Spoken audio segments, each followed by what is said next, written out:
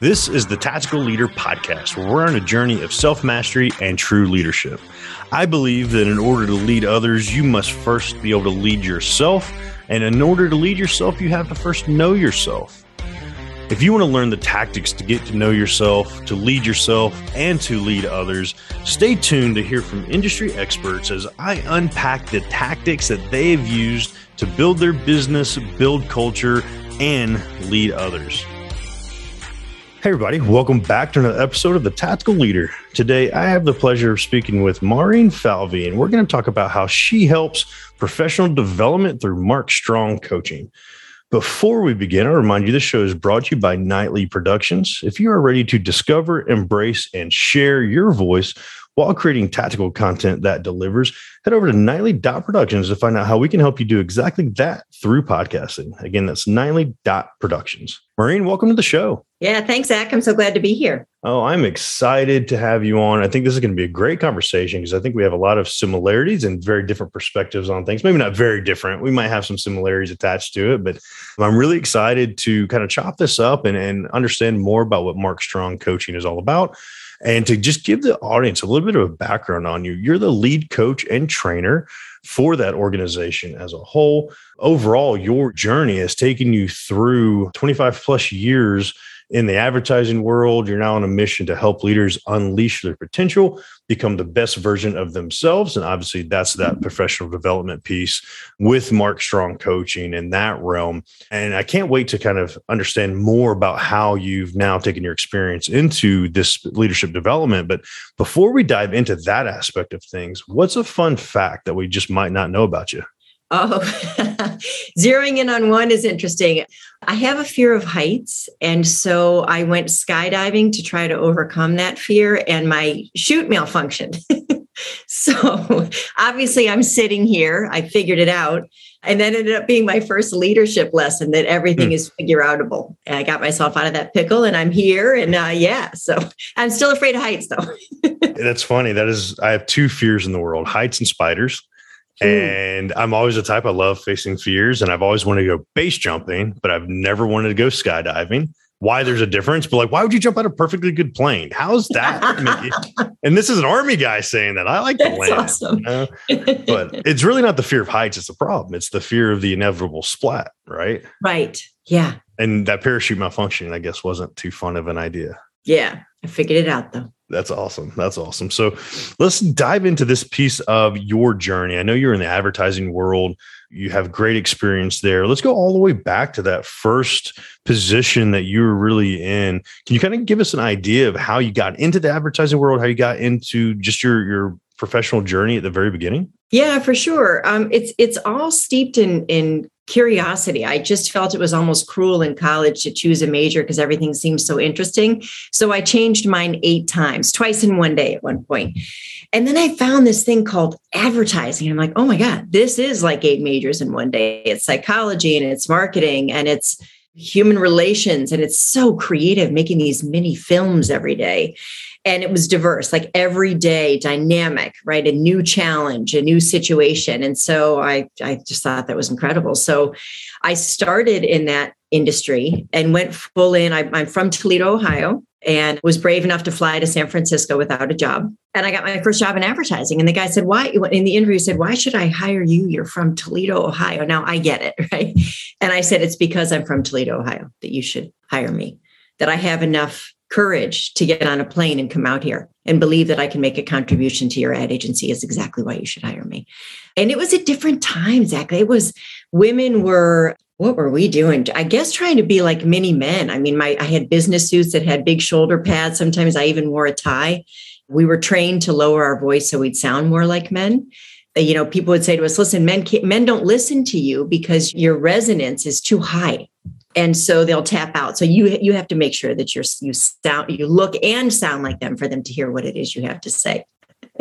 Different time. Yeah. And that's a crazy concept. And that's where I think our perspectives are a little bit different because in the military, I mean, male dominated, and the police force, and that'd be my background, very male dominated, the voice, I guess the inflections are a big piece of what we had to do. But as a male, that's not a consideration we necessarily take into account.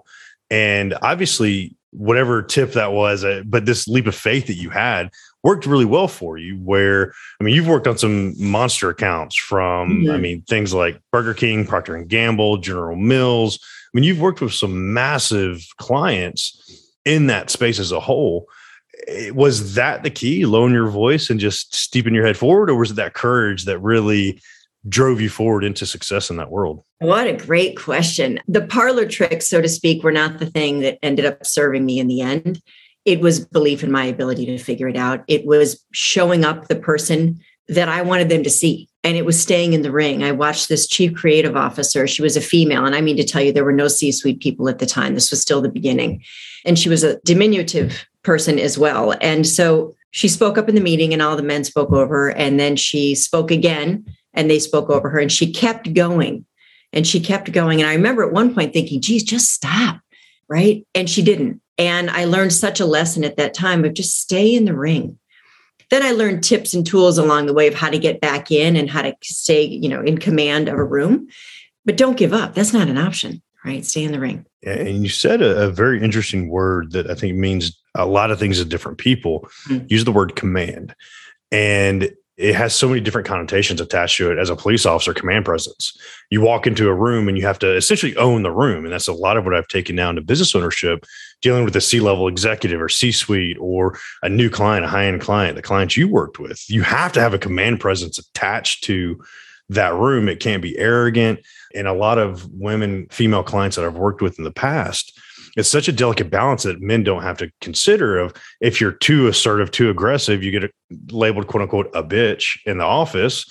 And that's something men, we don't understand that, right? We might be an asshole or an a-hole or a dick or something, but like that just is what it is. It's not a big deal for us. But as a female, that's a huge consideration that you have to balance that, not to be labeled as just the angry lady in the corner, right? Yeah. Yeah.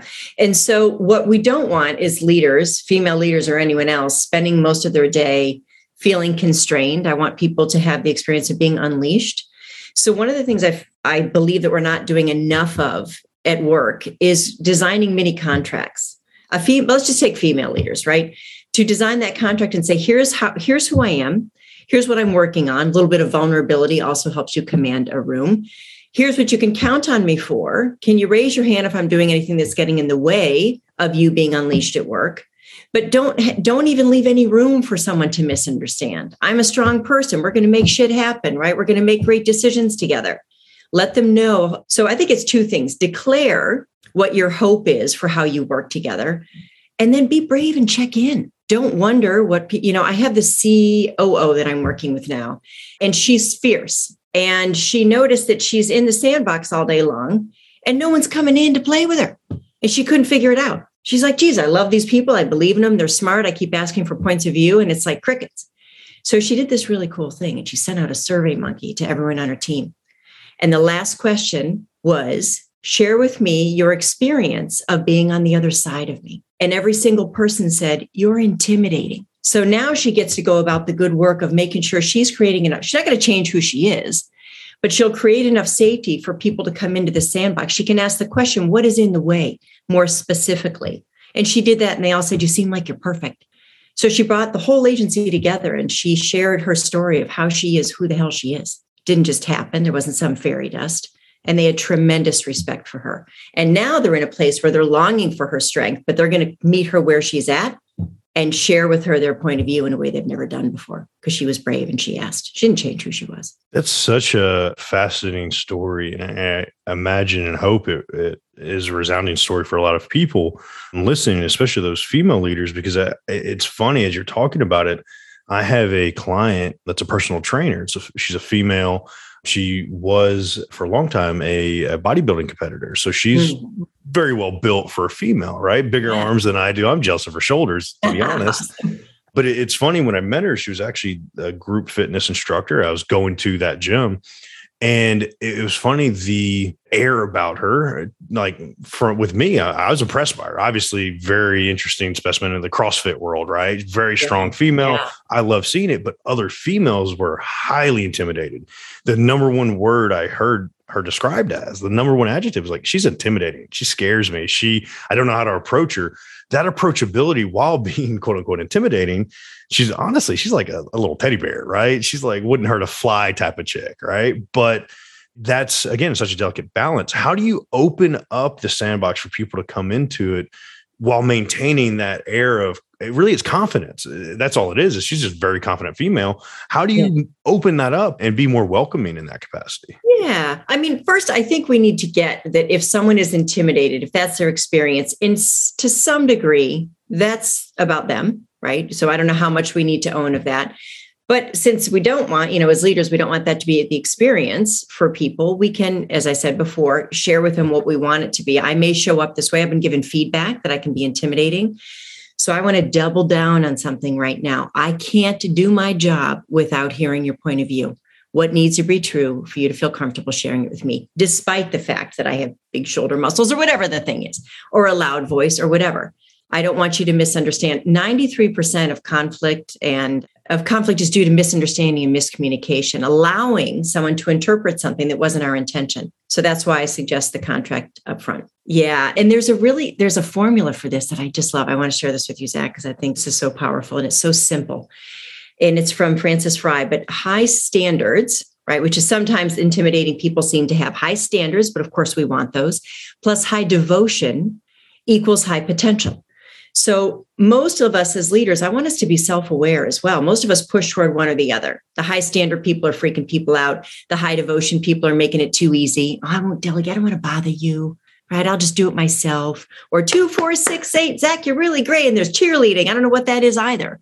It's the combination that unleashes potential. So the more you're increasing the standard, the more you need to meet people with the safety as well, right? For them to try things, for them to innovate, for them to fail and get back up again. I love that. And that's such an interesting way to break it down. Because again, it's not something I've ever personally dealt with. So for me to have that relatability and even empathy attached to that, like I can be sympathetic, but really be empathetic to that is a very difficult piece for a lot of us. So understanding that, and obviously that being a specialty of yours, and a lot of what you do in your training and coaching, you've been described as like an activator. You use strategic questions, positivity, meet people where they're at, take them where they want to go.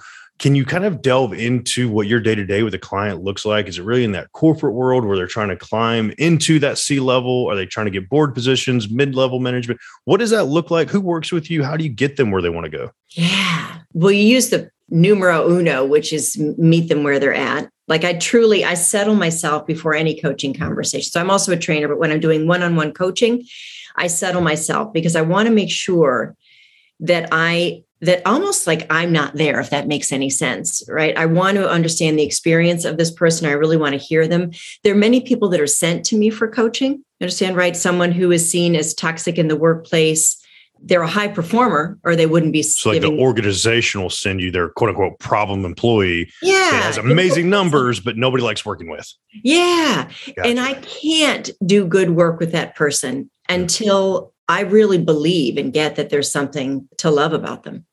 99.9% of the time, these difficult people have no idea that they are. There isn't one of them that said, geez, I love making people squirm. When people feel small, that is my best day. All right. Many of us, half of us, in fact, according to leadership styles, think before we feel. So I work with them on the empathy, something they weren't naturally born with. But of course, I see people change every day. Of course, they can learn it because the consequence of them not is something they can't live with. So that's also what I do. I hold them. It's actually a tool and it sounds super silly, but it's steeped in neuroscience. I'll share it with you, but we whoop it up. It's a WOOP. So I ask them what their wish is. All right, what do you want? If I could wave a magic wand at the end of our time together, you have everything that you need to lead. And they'll usually say, I want people to have a great experience working with me. I don't know why everyone quits me. I don't know why people cry when I speak, right? I don't understand why that's happening. So they wish to be the person everyone wants to work with and for. The first O is, what is the outcome of that? What are all the good things that are going to happen when that is your experience at work? And now the brain is starting to get excited because it sees it. And it's like, yes, I want that. So the motivation is there. The next are the obstacles. We're crazy if we don't look at that, right? It's a waste of time if we don't look at that. What if anything could get in the way?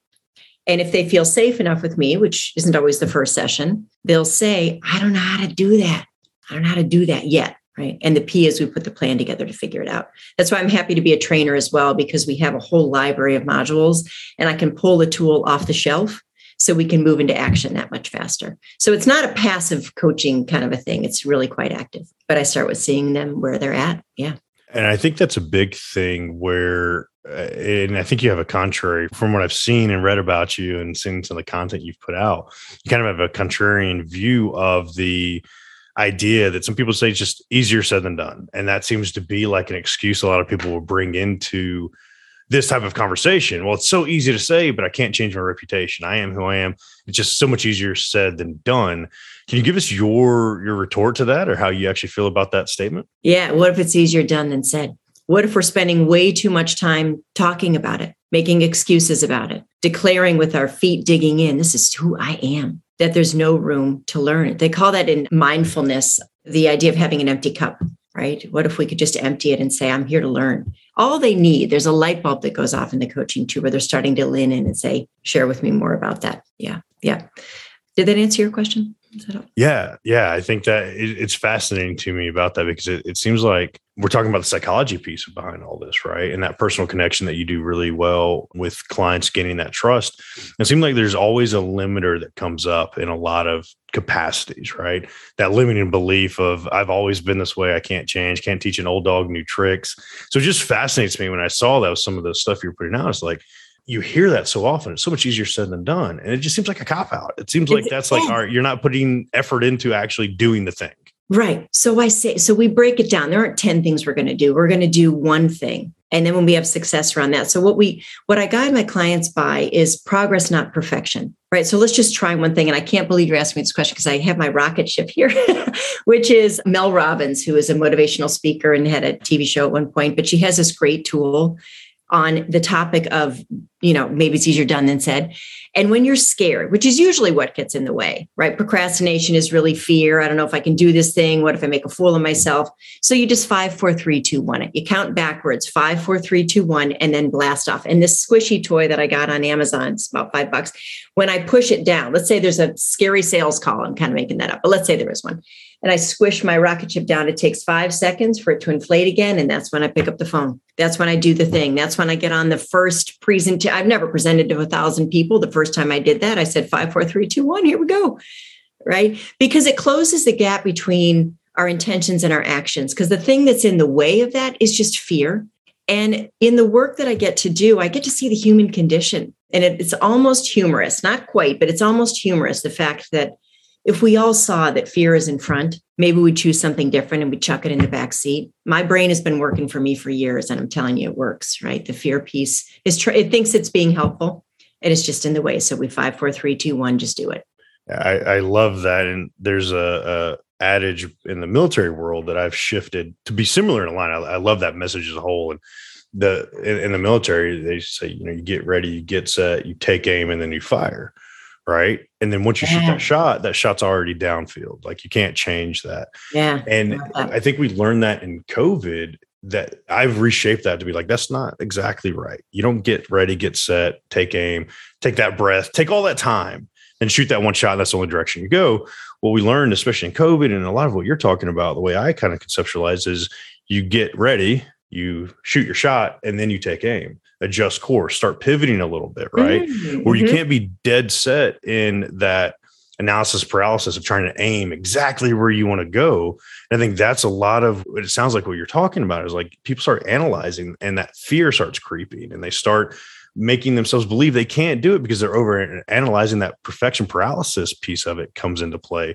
Are you seeing that a lot in that corporate leadership role where they're starting to overanalyze these things and limiting themselves? Yes, absolutely. So I'm also a DISC certified practitioner, and there are 4 styles, doesn't matter. But for the purpose of this, Harvard Business Review would suggest that the most effective leaders will make a decision with 70% of the information. There's one of the 4 DISC styles that is like 70. I only need 40. I know exactly where we need to go. They're the firing, they're ready to go. They take action. They want to move the ball down the field. There's another style that thinks they need 100% of the information. They're so afraid to be anything other than perfect. Right. And so while they're busy gathering that last bit, the last 30% that has a really low return on investment, their followership suffers. People have left the room, right? We are paid at some point for our instincts and our good judgments, our informed judgments, but our good judgments. And this person can't let go. It's a very punishing mindset. It's an internal belief that they need to be perfect. And it is also, it slips out externally as well. So the experience of being on the other side of that very conscientious person can be punishing because they go about the day noticing what's right and wrong, and they will absolutely correct you a lot, right? And so, and so we want to, somewhere in between this is something called cultivating confidence. No one knows everything, right? But this came up so often in coaching that we just designed a new training program around it called Cultivating Confidence, because the most senior people you would never imagine, Zach, are saying, I'm just sitting here waiting to be found out. I don't know if I deserve to be here. And because I'm not perfect. What the hell is that, right? So if we could be guided by progress, not perfection. If you took, I think it's called a compass or a protractor. I haven't been in 5th grade math in a while, but the thing with the dot and the circle, and you put a dot in the center and you drew a circle around it and you got a big magnifying glass, right? And you zoomed in, that dot's not in the center. You're going to be exhausted chasing something that's elusive. We are here to learn. And if you really get that you're not perfect, man, will you be unleashed? You will try things no one's ever tried before. You will do things people said you shouldn't even be done, and your innovation will be off the charts. I love that. And obviously it's inspiring, I think, and I hope it gives hope to a lot of people in that aspect of things. And I know years ago with the police department, I was that troubled employee. Great numbers, great stats, great productivity, quote unquote, as they call it. Yeah. But nobody wanted to work for me. So I kept getting passed over for promotions. I was just that guy that showed up, did my job, went home. And bless them, I hated it at the time. But my quote unquote punishment was a Dale Carnegie course. And I went through the Dale Carnegie training here in Atlanta. And that was my first foray into leadership. I went back and taught the next session because I loved it so much. I had this old book sitting right here on my desk still. And this was 10 years ago almost. And it shifted my whole mentality towards what leadership was, what teamwork was, so many different pieces. What was that for you? Where did you see that catalyst and change and mindset? Was there a resource that really sparked that for you, sparked that leadership journey, or sparked this mentality that you have now that you're helping others understand? Yeah. Yes. It was a bookend. Someone said something in the beginning of my career, but I didn't hear it until the tail end. And then I love how you just phrased that. Somebody said something, but I didn't hear it until later. Yeah. And so in the beginning so I was in a training program. I was an assistant AE at an agency, and all these men in their suits got up and told us what leadership was and rah, rah, rah, and then this woman got up and I was like, ooh, interesting. Because there weren't many. And she talked about listening. And I remember thinking in my business suit with the shoulder pads and the tie, that she was soft. So I decided I wasn't going to be like her. Right. But I kept reflecting on it. Like this woman kept talking, what does that mean? And in the later bit of my leadership journey, I reflected on that and I tried it. And what does that mean, listening? It means checking ourselves. It means being able to read the room. It means caring less about me than I care about about the people in the room, right? Instead of just pushing my point of view, right? Really here's what people want at work. Right? People start thinking money and titles. Those are hygiene factors. Yes, we want to be paid and commensurate with our contribution. What people want is to be seen, to be heard, to know that they matter, to have someone who's career pathing with them, someone who sees them. That is what understanding, simple. Yeah. Right. And the Chinese symbol, the character for listening, has 10 components: mind, body, head, heart, soul, because they get that it's not just vibrations bouncing through our ear holes. It's a full body experience. And as a leader, it's the best thing we can give to someone else. It's the best thing we can do. So I got it and I started to practice that. And in doing so, became the person everyone wants to work with and for, because I made space for other people. Instead of just me. And what do you need to do that? By the way, it just comes full circle. Confidence. I don't mean confidence to say confidence to know that I'm not perfect. Confidence to ask about your experience of being on the other side of me. Confidence to really listen to you, even if every fiber of my being is saying, I don't agree with you. I'm willing to hear you, and we're going to figure it out together. Yeah. So going back to 1989, that lady was right. And I love that, because when we look at it beyond that, and people think leadership And a lot of what we're talking about is like a business thing, right? This is a corporate world. This is a business leader world. The reality of everything you just said affects a relationship all the way around. You apply that same lesson at home and you make your significant other feel understood. That's just communication as a whole. And there's so much that correlates between all of that. I think people forget is like, this just makes you a better individual, not necessarily a better employee, better teammate, but it makes you better in so many capacities to take these lessons and apply them elsewhere. If we can remember to do that, right? We still have to put forth that effort beyond the 9 to 5, right? Yeah. Yeah. It's your podcast, but what do you think is in the way? But like what, I mean, and you learn this in your journey in the Dale Carnegie piece. Our ego gets in the way, doesn't it? If we can just let go of that a little bit, all kinds of magical things. That's why we talk about It's Strong Training and Coaching. It happens to be our CEO's last name. How cool is that? It's Mark Strong. But helping people be strong at work so they can be strong in life. There's such a wonderful ripple effect. I am certain that when you went through that Dale Carnegie thing, right, other things started to shift in your life as well. It brought so much awareness, right? That's the thing that I know what you're doing helps people with is like you said earlier, a lot of people don't recognize that they're that person, right? They don't see anything wrong. And one thing that stuck out of my mind way back when was before I went through Dale Carnegie, there was a high up guy that was the division commander. And he's like, you know what? You could cut your numbers and your productivity and all this amazing stuff you're doing, cut it in half, but smile once a day inside these walls. And you'd be a better person, a better employee, and we would love you more. I'm like, and I got so mad. Because of the delivery. And again, this is like a paramilitary organization, right? Yeah, I'm not thinking leadership. But what slapped me upside the face during the Dale Carnegie course was one of his golden rules is simply smile. And I'm like, there is no way this dude, and I had a very poor opinion of the man for a long, still really do, honestly.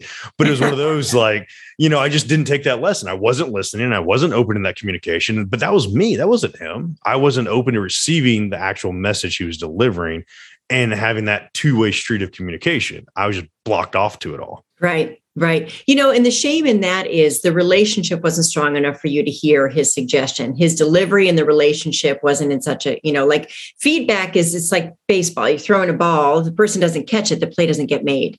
So for you, it sounds like that was a bookend for you too. You can now separate him from the message and say, I get it. Right. And what the smile does, I've had different leaders that got feedback that they should put more exclamation marks in their writing or whatever. What we're doing in that, the smiles and the exclamation marks within reason, is creating safety, right? One of the reasons why I'm an advocate of being in the office, it doesn't have to go back to the way that it was, but think about this actually. You walk down the hall, your boss smiles at you. That's feedback. I'm back on solid ground. Guess what that employee is going to go do when they get back to their office? They might go outside their comfort zone and bring you something you didn't even ask for, right? So the smile is important because it sets the sense of safety so people can go try stuff. And it's so funny in society, we hear this whole, you should just smile more.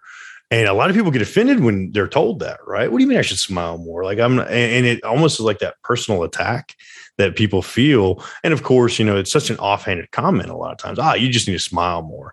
But the reality of it, like that shifts a whole perspective on things. And that was actually one of the homework assignments from Dale Carnegie. Go about your day, but make it a point to smile every time you interact with somebody. Yeah. And we're talking about that nonverbal piece of the communication. It opens up people like to a good morning, to, hey, how you doing? It makes a leader so much more approachable when something as simple as a smile can open that up for folks. Yeah, yes, for sure. And because we started talking about female leadership, I can't not share the double meaning in that for women, right? Mm-hmm. Which is, Please. A lot of times people say to little girls or to young leaders, female leaders, just smile. And the implication is something different than what you and I are talking about. The implication is you're here to please me, right? You are here to make things pleasant and nice. And I went to a training once and we all were sitting around at tables on leadership. And I picked up the pitcher and I filled everyone's glass. And the trainer said, don't ever do that again, right? Your job isn't to please and make things comfortable and make sure the temperature is right in the room and to smile. Your job is to slay. Your job is to have impact, right? So it's for us as leaders, as female leaders, to decide what that means. I don't want to throw out the meaning. I don't want to throw out the message. What am I trying to say here? Right? I don't want to lose the meaning. What we're talking about is disarming, safety, right? Not intimidating people so that they can't do stuff. But there is a separate meaning for women as well, which we're told a lot to just smile. And so we'll have to figure out in our leadership journey, where do we bring it in strategically to create trust, but not slip into people pleasing, because that's not our job either. That's why I love different perspectives, right? I would have never, again, it would never come to my mind. And again, it's not something a man deals with. I don't have to worry about smiling or not smiling in that capacity, right? These days, there might be a capacity of worried that it's too flirty or it's too forward or sexual harassment in the workplace. But that's such a low aspect attached to what we have to worry about compared to what women have dealt with for years in a leadership role because of that people-pleasing, motherly, quote unquote, gender role that's kind of been attached in society, where these days that's really broken. I say I'm not in the corporate world, so I can't even speak on that, but I would imagine it's getting more and more broken away from that. Are you seeing that, or is that still like a legitimate consideration for women in the workplace that they need to be thinking through all of this stuff? Yeah. Every time I would think we were finished with the nonsense, not just the smiling, but the whole I see myself a certain way. First of all, I'm 5'4", but I always saw myself as 6 feet tall. I just did, right? And it's how I carried myself in a room.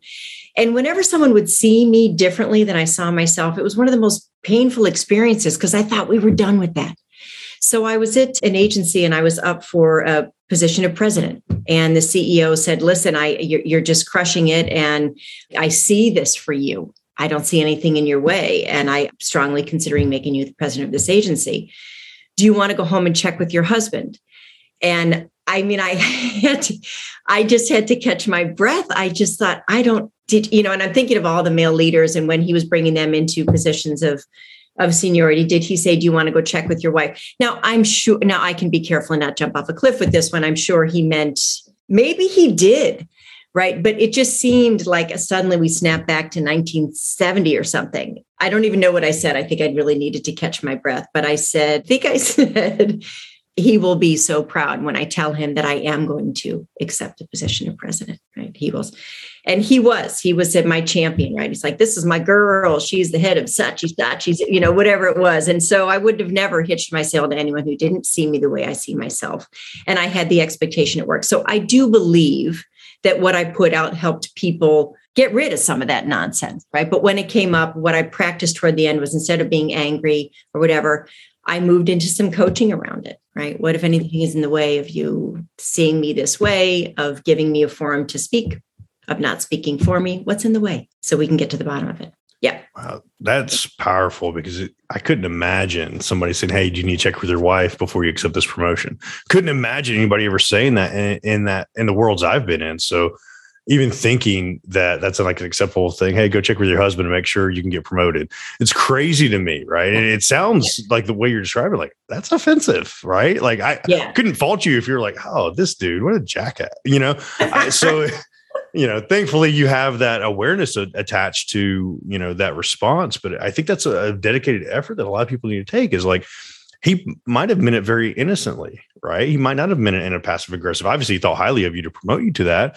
But if somebody receives that the wrong way, that presidency could have gone out the window real quick if you kind of snapped off on like, what do you mean? And kind of push back in a different way. So props to you for that work. I think that's really impressive because a lot of people, I think that's difficult for folks. Yeah. Yeah. We're all learning, right? Yeah. Give grace and space. I wasn't a coach then, so I might not have given as much grace and space as I would today. Oh, Maureen, I love all of this and I love hearing about your journey, and it's been an incredible one. And before we wind down and let everybody know how to contact you, I'm really curious, with everything you're doing, from that journey you've been through to now giving it back and helping others understand these aspects of their journey, what's the legacy you're wanting to leave on the world?